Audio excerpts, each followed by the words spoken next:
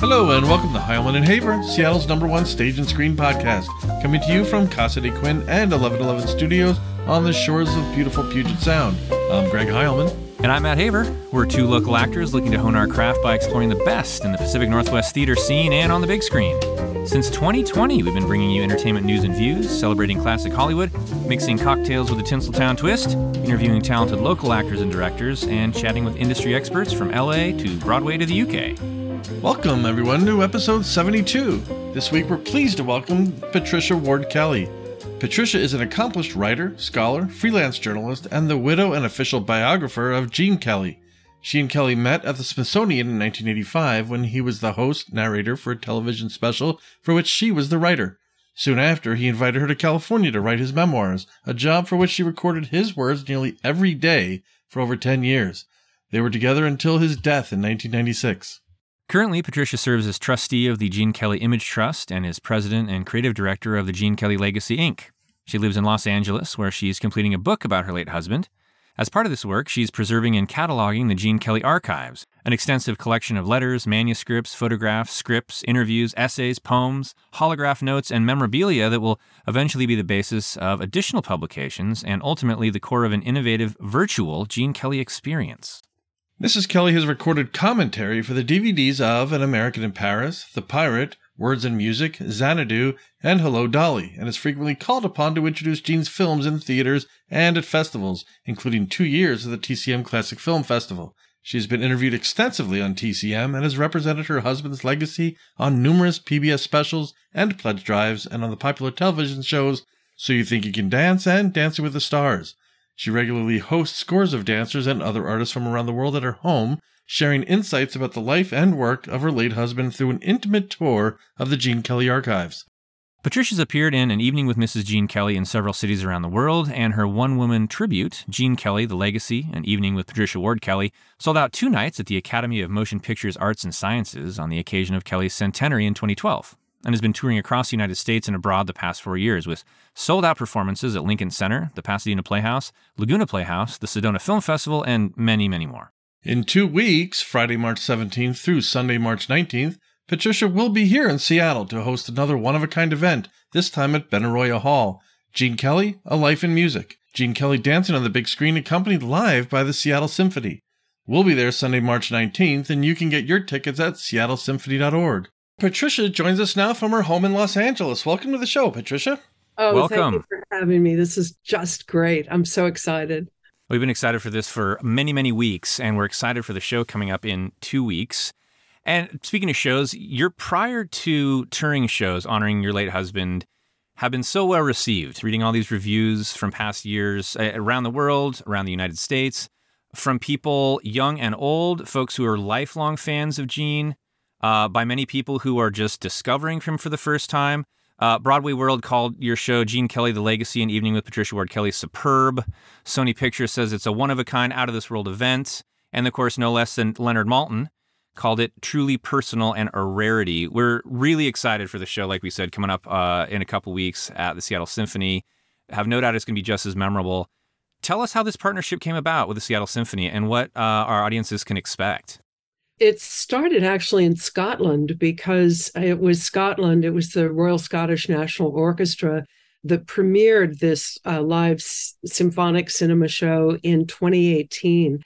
And the head of the RSNO is now the head of the Seattle Symphony. And so he experienced it firsthand. It sold out. We sold out in Edinburgh. We sold out in Glasgow.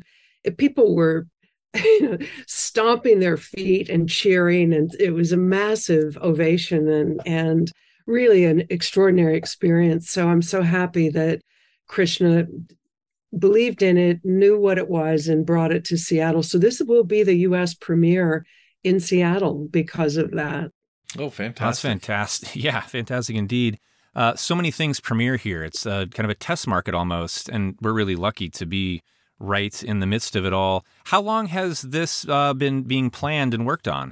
What's the lead time on something like this? Well, this quite a while, actually. This was supposed to come out prior to the lockdown. We were going to open the Seattle Symphony season, and then boom, everything stopped. And so what I think is really nice is that this show is distinct. And I think that I'm hoping that audiences will respond to that, because I know it's still very, very difficult for a lot of people to get out. Now they're used to watching and streaming things, but this is a very unique experience. I always say that even if you have a 2,000 seat audience or 3,000, the atmosphere I try to create is that we're all essentially sitting in the living room having a chat, and that there's an intimacy that comes. You can feel it in the room. There's something that really happens. You can hear, and there's no demographic for the show. So they're 2-year-olds and they're 102-year-olds, and they're women and they're men, and they're all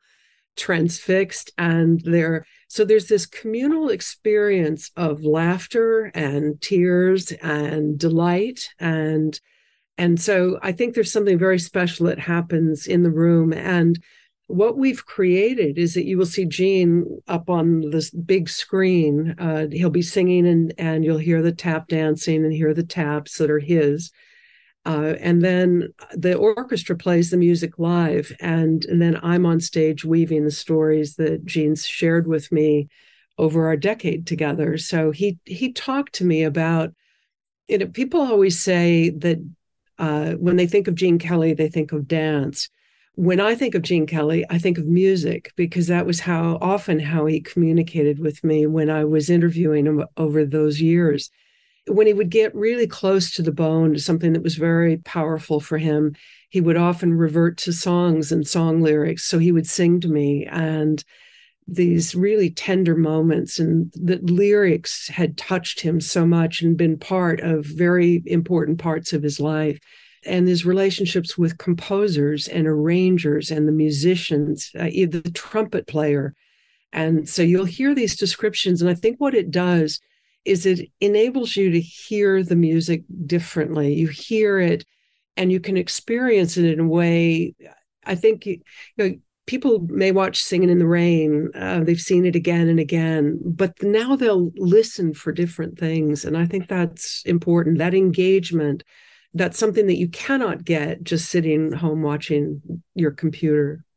Well, could you describe the feeling that you had the first time this all came together musically? Because we've seen these pictures on screen with the sound that's attached to them, but to hear an orchestra play along with these, what was that like the first time you heard that? It was very moving, and I have to admit that the way that we created, you may or may not know that in those days everything was compressed and put together. So nowadays when you record, you have a separate bit for each instrument. You can peel off everything, but then they put it all together. So in order to recreate this and to create this special show, I had to have extractionists. There are people who specialize in doing this. They had to go in and kind of surgically remove the music. And Gene's voice is very much like the sound of a cello. So if you take the cello out of the soundtrack, then Gene's voice tends to get very wobbly. And so the precision that was required to preserve each tap sound and each of his vocal notes and yet extract the orchestra was phenomenal. And also on top of that, MGM had the great foresight to throw away all of the music. So all of the scores for Sing in the Rain, American Paris, were all dumped in a landfill that became the 405 freeway. So in order to do this, I reached out to a good friend of mine, John Wilson in England. And John is a great composer, conductor, and really has absorbed the American popular songbook. And so by ear, he sat down and reconstructed the scores. And it was often take him hours just to create a few bars of music. Same thing for The Extractionist.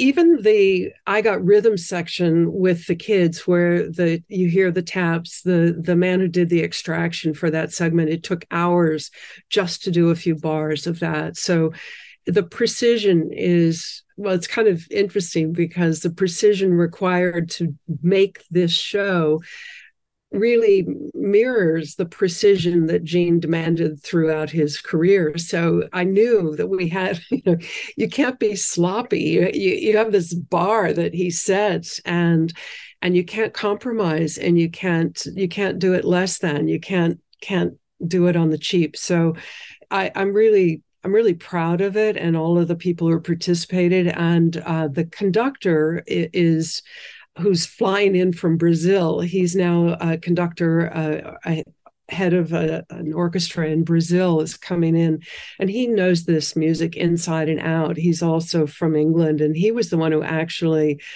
taught John Wilson conducting at the Royal Academy. So we figured we'd bring in our ace conductor, and I know the musicians at the Seattle Symphony are terrific. I mean, you've been voted the best symphony in America, and I just it's exciting, and it's exciting because you can feel it. The music, you have Gershwin, you have Cole Porter, you have Lerner and Lowe, you have Hank Mancini, Andre Previn, and it's robust, it's romantic, it's moving, it's exciting and thrilling, and you can watch the musicians. I mean, it's fun because they're caught up in it too and love it, because it's just, sometimes this music kind of seems to be kind of placed second class, that it's sort of below it's popular music. And I really believe that it's classical music. It belongs on the level of this is our sound. This is the American sound. And Gershwin was trying to create an American sound, just as Gene was trying to create an American style of dance. So they're trying to do the same thing, and so it's really fun. And we have some kind of surprise elements that come in, and surprise live elements that the audience just doesn't know that it's all about to happen, and it's really fun. So I'm not going to reveal it. I'm dying to reveal it, but I'm not going to, because then everyone will know what's going to happen after intermission.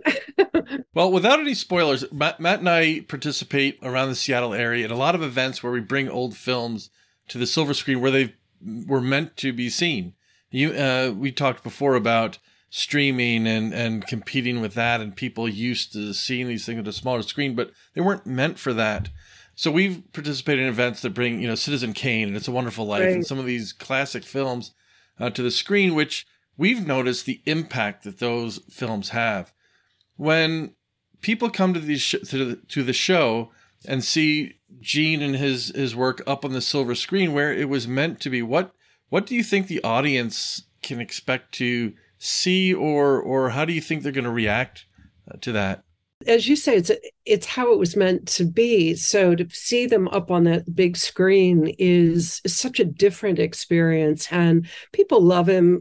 They're watching him on YouTube, they're watching on their phones and things. But when he's up there in magical Technicolor with the sound that you would have heard at the time, and it's almost kind of a surround sound experience. And so, I mean, you even see the scar on the left side of his cheek, and it's huge. I mean, this is the little scar that he got when he fell off of his velocipede, when he rounded the corner too fast and the handlebar went through his cheek. And so it isn't just this little thing, it's up there. He's beautiful. I mean, and everything is beautiful. I mean, that's the other thing, is that you're seeing the greatest cinematography, the greatest lighting, the greatest costumes. Everything it's done to perfection. And so I think even in Singing in the Rain, there's the great myth that there's milk in the water in Singing in the Rain, so you can see the raindrops. Well, there's no milk in the water. It's just fantastic cinematography and lighting. That they had the difficult thing of, how do you backlight the rain so you can see it and not show the equipment in the plate glass when he's dancing in front. So everybody's working at the top of their game, and I think you feel that, it's a collaborative experience. And My thing is that I'm supposed to get up after the clip runs and say the next thing. And a lot of times I'll be there and I'll be so engrossed in watching it that I go, oops, I got to go talk again because I'm so You're caught on. up and I'm watching the violins and I'm watching everything and just listening and loving every minute of it and listening to the audience. I mean, that's the thing, is that Gene much preferred performing on stage in Broadway. He much preferred a live audience to performing in front of the camera. He never really loved performing, but he never loved performing in front of the camera. What he loved was that experience of the audience, that you can feel the audience and you can move the audience. And he told me about the experience of appearing in Pal Joey, and he's playing he's quite a rake in that. I mean, he's a real rascal, Joey. And he said that the women would come in on the matinee and they would just bristle because he was such a rascal with all the women on the stage. But then he could feel them, and then he could begin to dance and he would begin to sing and he could bring them in and he'd be able to turn them. And I can feel the audience moving, and it's scripted in the sense that I go from one clip to the next and the music is the same, but I can also move if I feel the audience moving in a certain direction. I can modulate it, because that's what I love about the live performance. It's more extemporaneous in that sense, that I have the ability to adjust. And we have some wonderful things. Like the show opens on March 17th. Well, guess what day that is and how that relates to a certain guy, Gene Kelly. So I think that's fun too, that we have, when we did the show in Dublin, I asked them if they would turn the concert hall green as people left. And so as they walked outside, the whole building just turned green. And I just think there are little moments that you can add, and little bits and pieces that touch people in different ways. And that the fact that you can touch a 4-year-old, a 5-year-old. I mean, they come to the show again and again. And they'll come the first night, then they want to come back again the second and the third night. That's really unusual for, I think, to have something that engages such a wide range of people. They're laughing at the same things and they're crying at the same things. You spoke to his ability to move a live audience, and now even his image when paired with this immense amount of talent that's going to be collected in Seattle to move people. What was it about him? It's now 27 years since his passing, almost over 70 now since, Singing in the Rain debuted. And yet he's just as impactful as ever, inspiring, like you said, those 4- and 5-year-olds to get out there and sing and dance. What was it about his work, his dancing, his music, Gene himself, that you think makes him so timeless? Well, I think the fact that he said to me, the most difficult thing is to make something that is contemporary but also timeless. And so he was aware of that. And I think in constructing things, say Singing in the Rain, for example, I mean, it's very rare that I think that you can create a movie that the humor holds up for over 70 years. And that a lot of times you'll see something, it's like it's an 80s movie and 80s humor, and you go, oh, that's not funny anymore. And Singing in the Rain, it's such a sharp, witty script. Comden and Green script is it's timeless. I mean, it's just funny.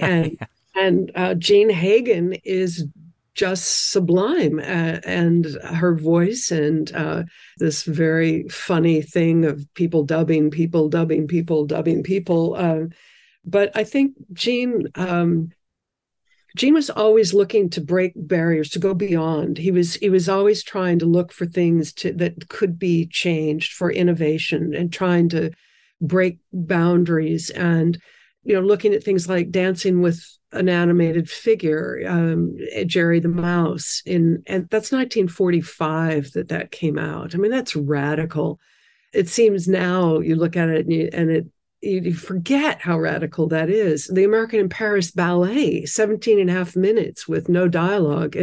That's revolutionary. And I think a lot of these things we kind of take for granted now, but I try to put them in the context of how innovative they were. And, he was trying to he's got this dance as a three-dimensional figure, and you put it on the screen and you lose that dimension unless you have 3D technology, which we have more advanced now, but he didn't have that access then.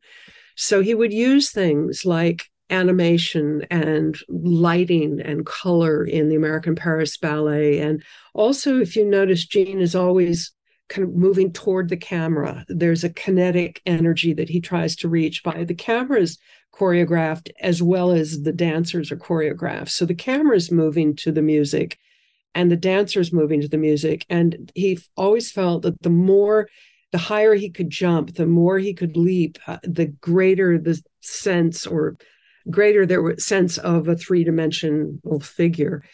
And you notice there are things that we don't really notice is that he put straight up and down lines in a lot of the dance numbers that increase that sense. And he quite literally takes the dancing into the street. I mean, there's so many examples of that with his roller skating or Singing in the Rain. And so he has this expanse where he can continue to move toward the camera. And that was just unheard of. I mean, usually the dance prior to that was done usually on a stage, and usually it wasn't really integrated into the movie. It was not part of the story. You could essentially cut the dance number out and it wouldn't really change the movie. But with Gene, he wanted the dance to tell the story. He wanted to use movement instead of words to say, I'm in love, to express this sense of joy. And so instead of it being on a stage or a polished ballroom floor, he's got it out in the street with puddles and things. I think of how much joy it would bring him to know the joy that it's bringing all of us through this type of marrying of technologies. Is there something about his work that if he was in Seattle dressing the crowds, hearing his music being played by the Seattle Symphony, that he would want us to know?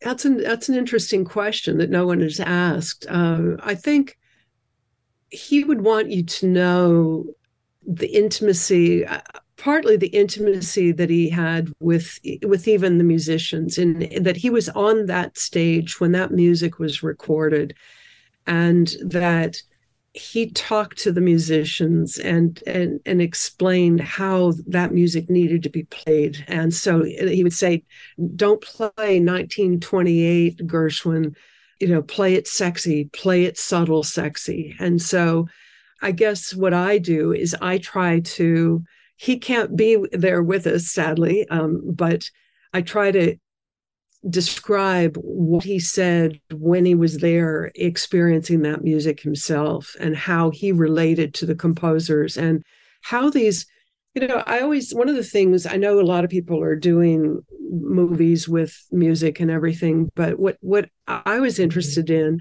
was how does that number get up on that screen? How did he create that? What came first, the music or the dance? And one of my dogs is barking here. So I talk about that, in which case it's usually that the dance comes first, and then he puts the music on it. And so I want people to stop and think about that instead of just it just sort of goes by.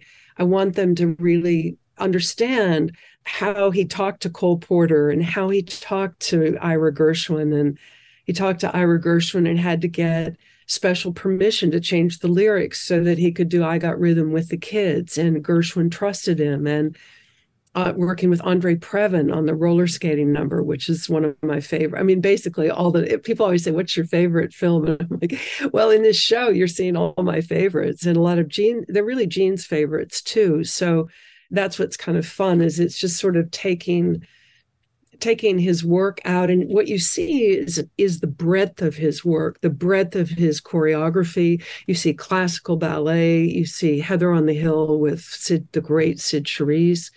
You see the Pas de Deux with Leslie Caron in American in Paris, but you'll also see the tap dancing on roller skates and kind of wild, wonderful, sexy, hot dancing with Mitzi Gaynor that he choreographed for Les Girls. And that people don't often watch. So it's an opportunity to see a lot of things that you might not regularly see, certainly at home. So. Yeah, we've talked about the timelessness of Gene and his work, throughout the show here, even so much as the influence that he obviously had on Seth MacFarlane to have him, come in and do that scene where he's dancing with Stewie Griffin, as well, and kind of that Jerry the Mouse kind of thing. But along those lines, you're obviously so open to spreading the great things about him, through appearances and Q&As. You've invited artists like the cast of La La Land to examine his archives. What are some of the things that you get asked, from these people that are so interested in his legacy? Well, and to kind of preface that, Gene said to me, I want to be remembered for being behind the camera. I want to be remembered as a director and choreographer. And very often people will say to me, not the dancers and theater people who come here to see the archives, because they do know, but a lot of people who just stand in line to say hello will say, did he ever choreograph anything, or did he ever direct anything? And so I think his persona on the screen is so big, so grand, and so beautiful that people forget that he created what you're seeing. They forget that he choreographed the Singing in the Rain number and how he did that. It was such a cerebral process for him that a little screen ran in his head and he could see the dance, and then he would go in the next day and put it on the dancers. And he said, I'd like to be remembered for creating a particularly American style of dance and for changing the look of dance on film. And I think people, again, a lot of times they'll mention a Bobby Fosse or a Jerome Robbins, but you don't get a Robbins and a Fosse without a Kelly. Kelly's in the lead of the pack. And so he said, if anybody is going to get this word out, it will be you. So he's kind of sitting right here. And I want to keep getting that out because very often he's left off of lists of great choreographers and directors, and, Sing in the Rain, On the Town, Hello Dolly. I mean, we've got some big ones there that I think need to be recognized for directing. And so people ask, it depends on the age. Very young people want to know, was he romantic? When did you know that you were in love with him? How did you know? When did you know he was going to die? They're very powerful questions that kids ask without any malice. It's without any agenda. And so I answer those questions, and they've helped me in many ways, I think, to the shows. Actually, people say, how can you do this? How can you go out with this really intimate, personal show, or two shows? I have the one woman show and the symphonic show, and talk about him in this very personal way. And I said, well, it really helps because it's a way to really make sure that his work is recognized for what his contribution was, so that he's remembered for the many, many layers of work, but also for the many dimensions of the man. I think people don't realize he spoke French, he spoke Italian, he read Latin, he spoke Yiddish. He very often just sat there. He would plow through a book a night. And books in a range that you can't even believe. And he had memorized so much poetry, and he knew it was such a nuanced way of using the language. It wasn't, when you meet people and you can feel that they're trying to show off how much they know. It wasn't for Gene. It was just pure delight. He loved the sound of words. So, and the fact that he was a true romantic. I mean, he was one of the great romantics. And I think that really distinguishes not only his personality, but also the movies. The movies are romantic. And I think that was one of the things that he really missed as movies progressed. And he said the romance is gone. And he really did miss that, because that was a major part of what he was doing. People would sometimes try to put political agendas and things into the movies and think that Sing in the Rain was, I don't know, the McCarthy era, some statement about that. And Gene said, no, it was to bring joy. And I think during lockdown, in many ways, I got so much mail from people, and people were screening his movies.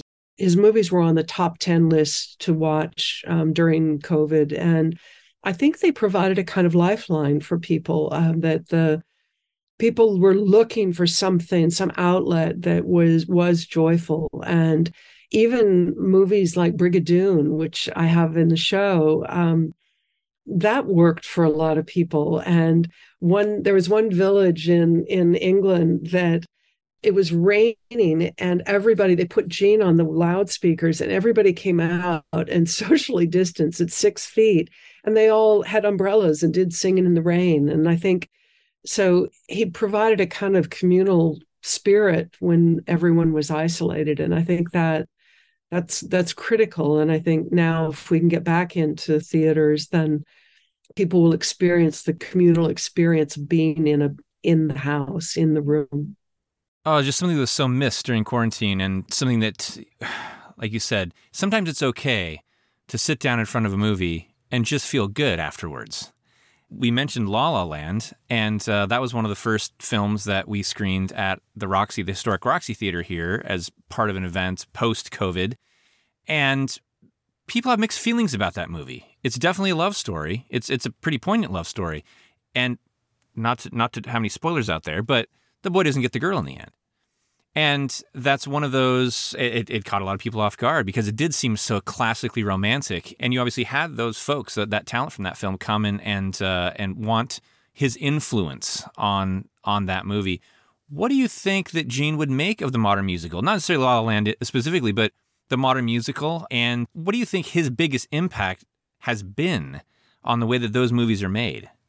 Today I was just reading one of the interviews he did, and people were asking, they were asking about Flashdance, which is now quite in the past, but his response goes to your point, which was that Gene had trouble with people dubbing, that you'd have duplicates, and that you would get, instead of showing, he always wanted you to shoot the dancer full figure and head on so you could actually see the dance, that's important. But when you begin to show a close-up of a hand or a close-up of a head turning or little point shoes, and you've got the real dancer who's in the background full figure, but you've got the non-dancer kind of faking with body parts, that did not work for him at all. He just felt that was not good. And so I think that now, it was even hard for Gene when he was casting Hello, Dolly to find triple threats, to find people who sing, dance, and act. He scoured the world, and he found Michael Crawford, and fortunately, and others. But I think now you have a lot of people who can dance very well. You have a lot of people who can sing very well. You have a lot of people who can act very well. But to find the triple threats, and then the problem is that the studios are looking for stars. And so because they think that will sell the movie. And so you've got non-dancers in roles. I think La La Land, for me, it worked in La La Land because Damien was very careful they're not supposed to be real dancers. And he does shoot them full figure. He doesn't try to fake it. He doesn't put in, they are what they are. And it's funny, everybody goes either hot or cold on La La Land, it seems. And I'm in the hotter side because my hat is off to Damien. I think it's hard to make a musical. It's so expensive now. And without the studio system where you had everybody under one roof, everybody was there, the costume, the writers, the music, the designers, the dancers.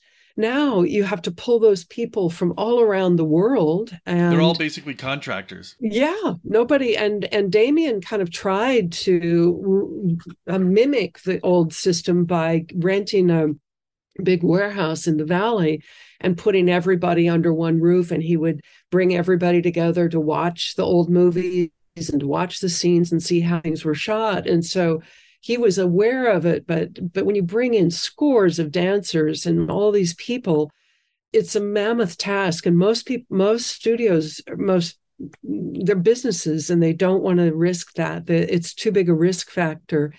So what you find now is you find they're making a movie of a Broadway show, or they're making a Broadway show of a movie. And so I feel like Damien tried to create something new, and I think that, and Lionsgate supported that. And I think I wish we had more of that, because that's where we're going to get real talent, and where we're going to get real, I think, real lasting things that are different and revolutionary. We might not like everything. I mean, Babylon is, again, hot and cold, but if you stick with it, it's incredibly powerful, very, very moving. And obviously there's a beautiful nod to Gene at the end of that just, I mean, I just took my breath away. So I think I'm kind of rooting for the people who have the guts to do something, and to do what Gene was doing, which is the influence of showing the dance, showing the figure. Don't fake it all. Don't do chopped up body parts and things that you can. Gene shot generally with one camera, and he coordinated the movement of the camera to the musical beats. So when he turned that footage over to the editor, this take connected to this take like that. They were like puzzle pieces. So the editor had no choice but to link this to this, because the music was connected. Nowadays, you may have 8 cameras shooting, and all that footage is just turned over to editors, and the editors make the choice. And Gene said, no, I edited in the camera. So he knew what that was going to be, the outcome of it. He created it from beginning to end in his head. So he knew and controlled that. Now it's editors choosing a lot of and directors who don't necessarily understand dance. But in Xanadu, I talked to the man who was the cinematographer on Xanadu, and he told me a funny story that when he came in, Gene came in, and this guy put the camera on the floor. He thought he could get a real interesting angle on the dance that way, and Gene just looked at him and he said, bring the camera up, and you shoot full figure, and you shoot head on, and there's none of this distorting of the body at weird angles and faking the bodies. So he'd cheer for the underdogs. I think he'd cheer for the underdogs and the people willing to make a movie that might not be a blockbuster, but might actually be something we're watching in 70 years. I think we'll be watching something like La La Land. I know I will. I'm in the camp of really like Matt and I have talked about this. We've had same here.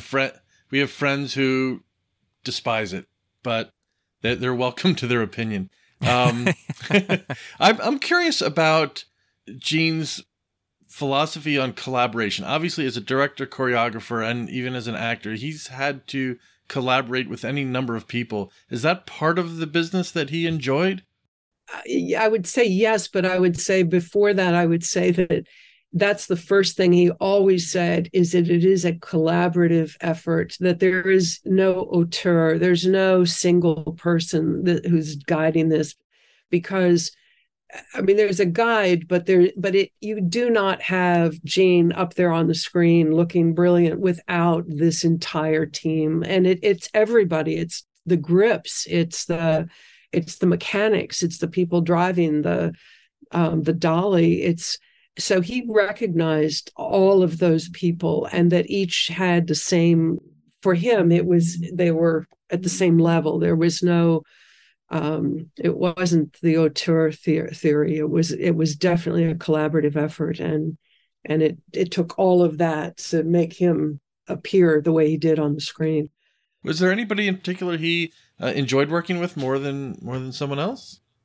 I don't know if there was more, because it was just whatever the team was that was with a particular movie, because you would have a different cinematographer, and he loved them all. I mean, they were people like Harry Stradling, and these are geniuses, and these are gods in Gene's eye. The musicians were gods in Gene's eyes. The composers were gods in his eyes. I mean, so I think, you have the collaboration with Vincent Minnelli. I think it worked extremely well. I mean, I just saw Leslie Caron when I was speaking in London in December.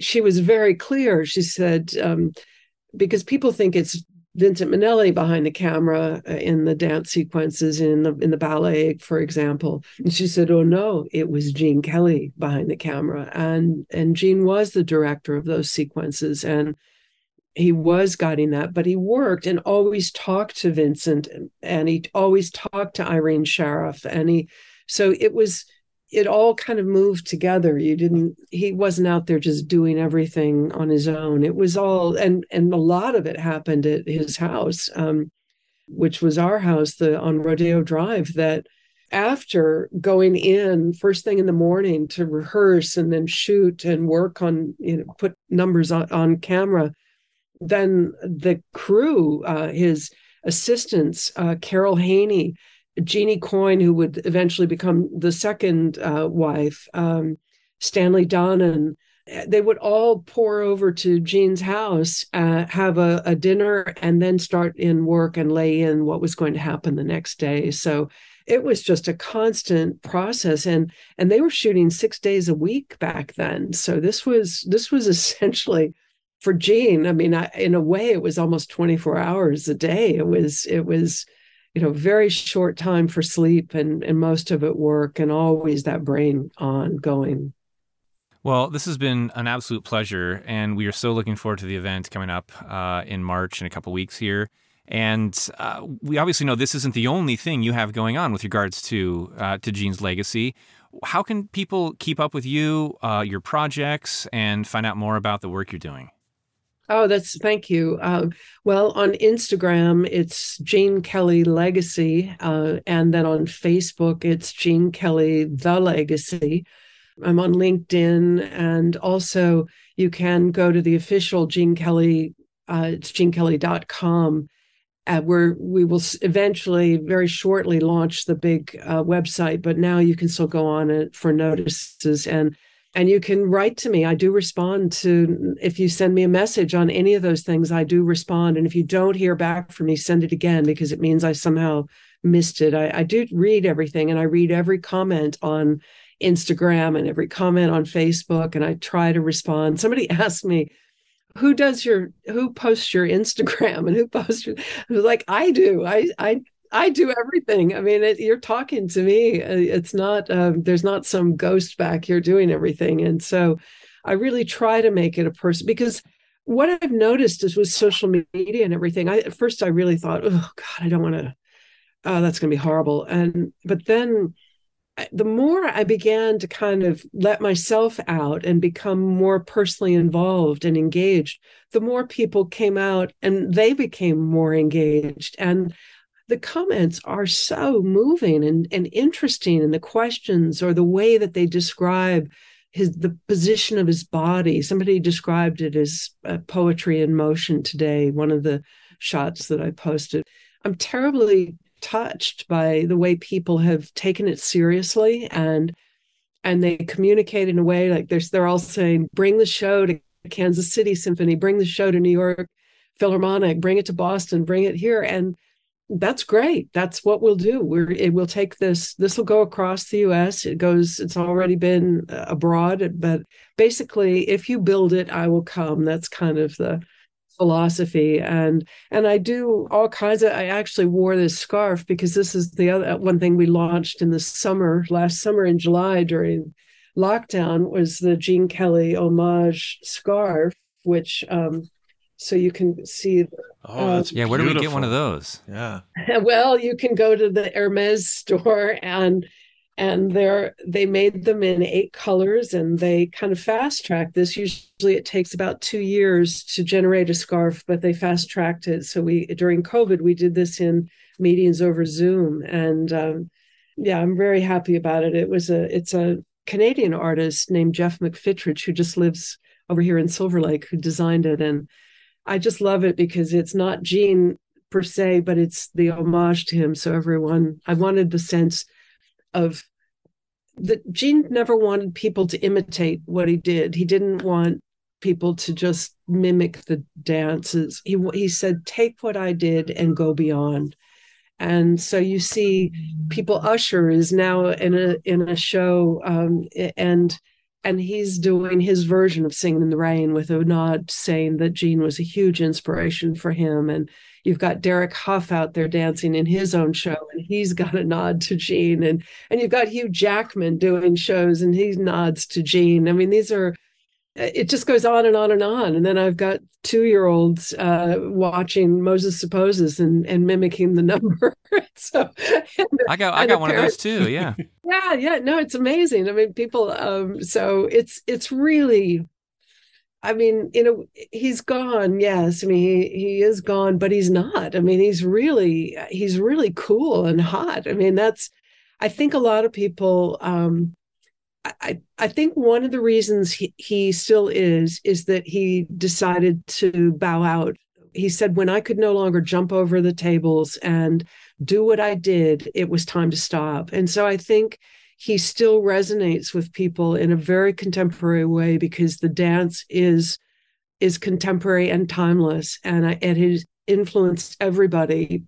Michael Jackson, Prince, Paula Abdul. I mean, it just goes on and on. Beyonce, I just heard. So I think he'll just keep rolling along. And he always said, I'd love to come back in 100 years and see what people are watching. And we're at 27 years, and I just think at 100, people are still going to be watching his work. Well, we just saw Singing in the Rain at the Tacoma Musical Playhouse over in Tacoma earlier this season. A beautiful production.